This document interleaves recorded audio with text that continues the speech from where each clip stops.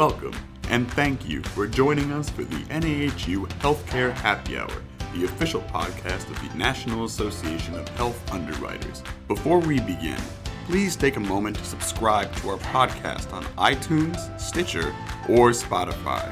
The podcast is distributed on these platforms every Friday and is included in the NAHU's weekly member-exclusive health policy newsletter, The Washington Update, giving you a head start on your weekly healthcare happy hour.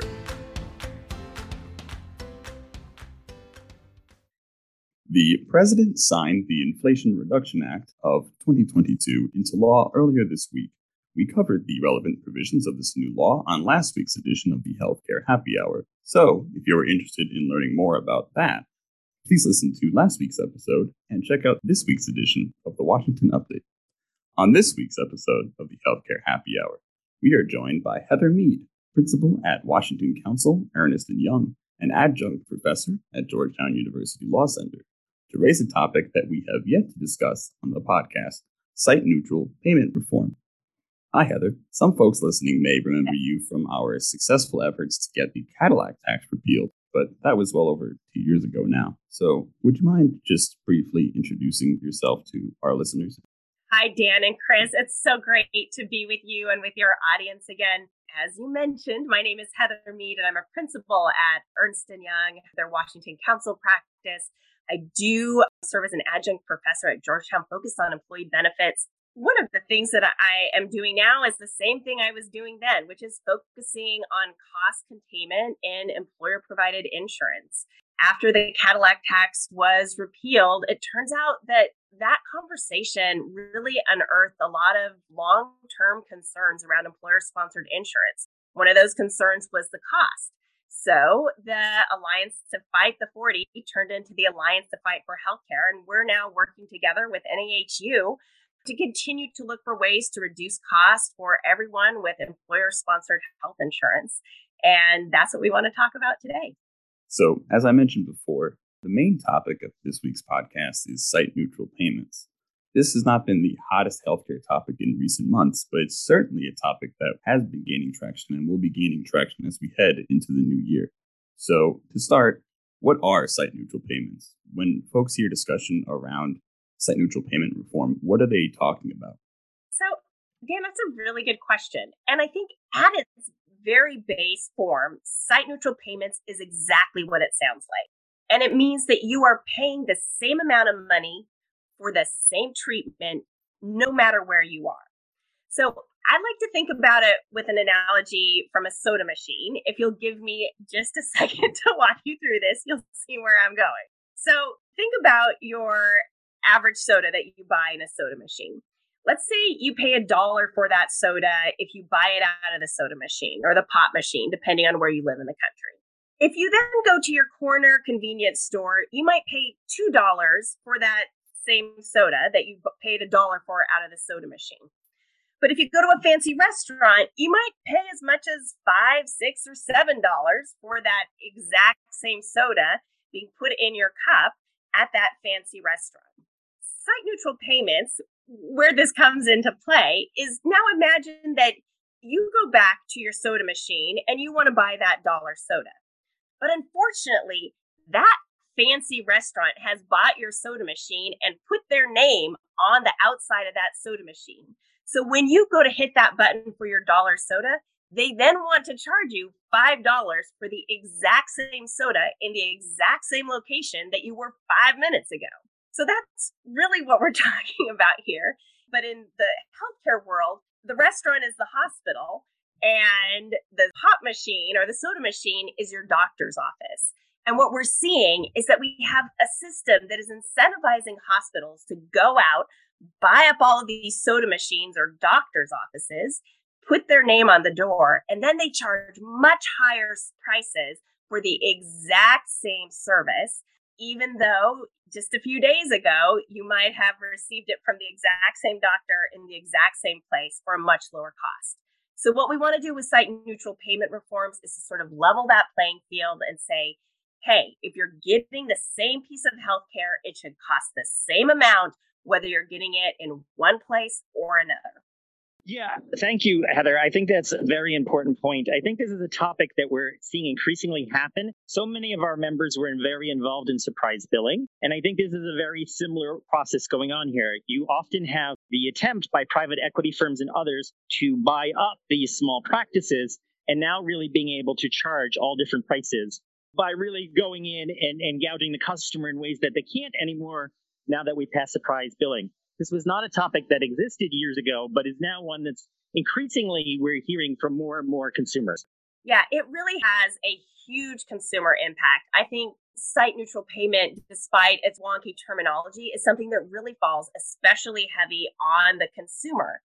When you have the hospital go in and buy up that physician practice in order to increase their billing rates, the burden really falls on the patient. Because what happens is that patient now has to pay a co-payment both for the physician visit that they had and a separate co-payment for the hospital services that they didn't really receive.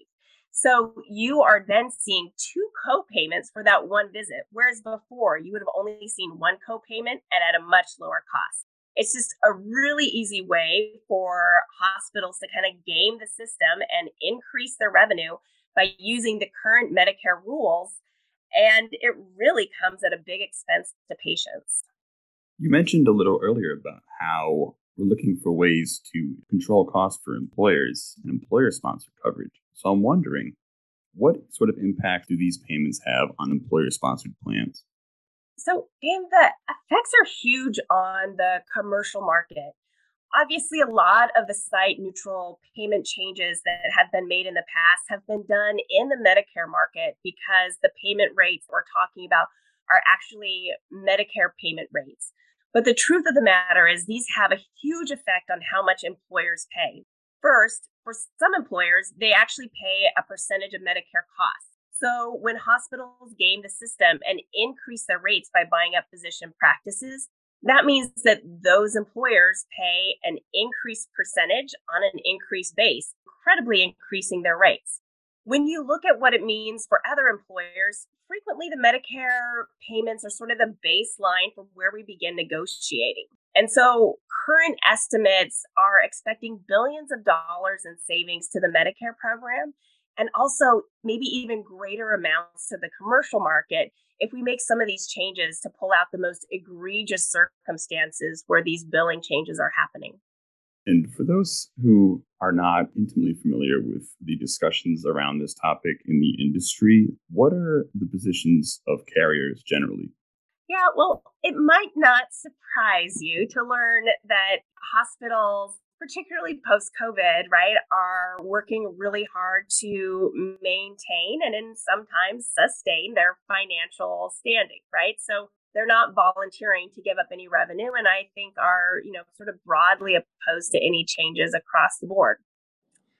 You also will not be surprised to find that employers and insurers are really aligned. They're tired of having to pay higher rates that aren't based on the quality of care or the sickness of the patient. When the Office of the Inspector General looked at the type of services that were being provided, hospitals had been pushing back, saying, well, look, these higher rates are because the patients in these physician practices are sicker on average. So the Office of the Inspector General looked at it, and lo and behold, turns out those patients were the same patients that were there before, and they weren't any sicker. And so we know we're just paying more for care that was happening before, and there's really something that's pretty easy that we can do about it. So hopefully the alignment of the insurers and the employers on this one will be helpful. Yeah, I think that's a great point. I think employers particularly are going to be really involved in this. First and foremost, I would talk about those who self-insure, having the most personal stakes in this. But really, for all employers, we're going to end up paying higher rates because particularly now that surprise billing is closed to the loophole, you're going to find many institutions looking for other ways of trying to bring in new revenue. And this site neutral payment issue, I think, is going to be a way that they're going to continue to try to do this in the coming months and years if we don't do something now. That's exactly right, Chris. We really see it driving not just consolidation, but also higher premiums for everyone, both in the commercial market and in the Medicare market. So speaking of Medicare and the Inspector General, Yes, the HHS Office of the Inspector General did release a report earlier this summer that focused on how much Medicare beneficiaries were paying at hospital outpatient departments compared to the freestanding physician offices. So you touched on it a little bit, but can you talk about what that study found? Yeah, I'd be happy to, Dan. This is really interesting because it's the government, right, looking at the effects of its own payment rates. So I thought it was a really interesting study because what they did was they looked at a 7-year period of a very specific code, which is called an E&M code or an evaluation and management code. They looked at those codes, both in those practices that had been turned into these sort of hospital outpatient departments, sort of those hospital owned centers, and then those that were still these physician-based practices or kind of freestanding practices. And so they looked at this one code between the two over that time frame, and they found some things that were just pretty clear. I think number one, we just mentioned that there was no real difference in the level of care that was needed between those two, right? There was no justification that it had to be done in the hospital. The second thing that I think our people will be most interested in are the cost savings that would have accrued if that same treatment had been billed at a freestanding. And what we found was that there would have been $1.3 billion in savings to the Medicare program just for that one. What is more shocking to me is that there would have been an additional $334 million in savings for beneficiaries. Because remember, it's not just the plan that is paying, it is also the beneficiary. And so these beneficiaries were being fleeced to the tune of about $334 million just over this very short time frame. When we look at this, it's not just the OIG that has been looking at it. This is something that MedPAC has been recommending for years that Congress needs to take a look at. And they have made a number of proposals looking at, in particular, what are called ambulatory payment classifications, which you don't need to know. But what you do need to know is just by making those small changes that have been recommended, it would have saved $6.6 billion for the Medicare program, and it would have saved $1.7 billion for beneficiaries.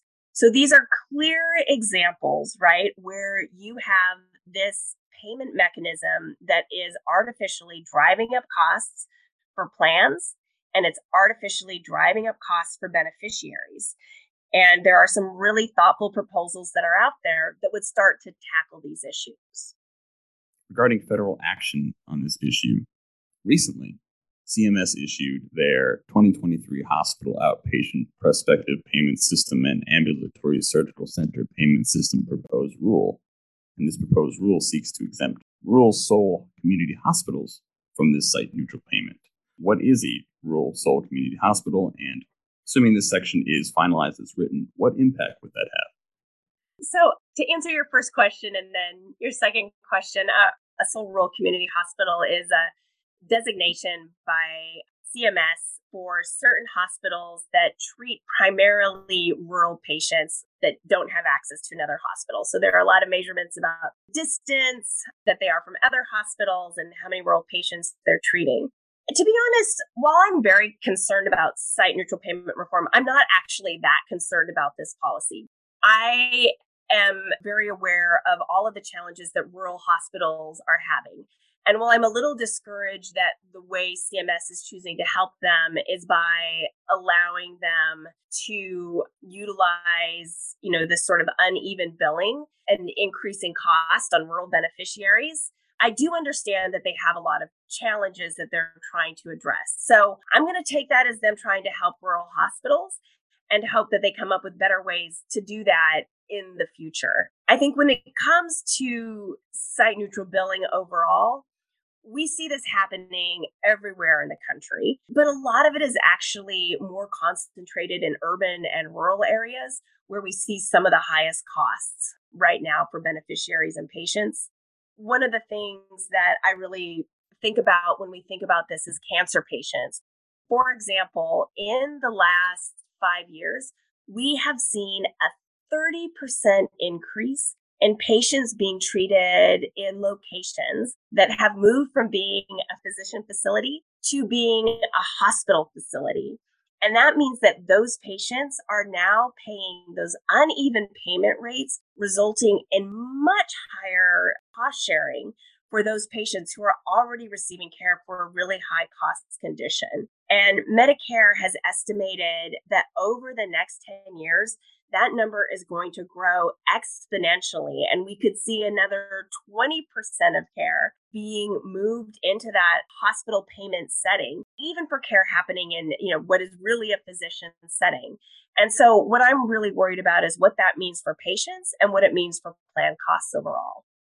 Yeah, I think this is going to continue to be a topic that is important to all different aspects of health insurance agents and brokers. It's going to be, as we started off talking about, those in the employer-based system, which is the way most Americans get their health insurance. But this is also going to be vitally important in that Medicare space that many of our members do. And we're going to continue to see it in the other private sector places like the individual market plans with ACA. So I think she points out two important areas. This will eventually raise premiums as carriers try to cover this, but also the individuals where they have deductibles and other out-of-pocket costs will be paying more with these places that they believe they're going to get the cheaper rate, and then they'll get the bill at the much higher rate that's coming in. Yeah, the Committee for a Responsible Federal Budget actually did a study, and it was focused just on the Medicare market.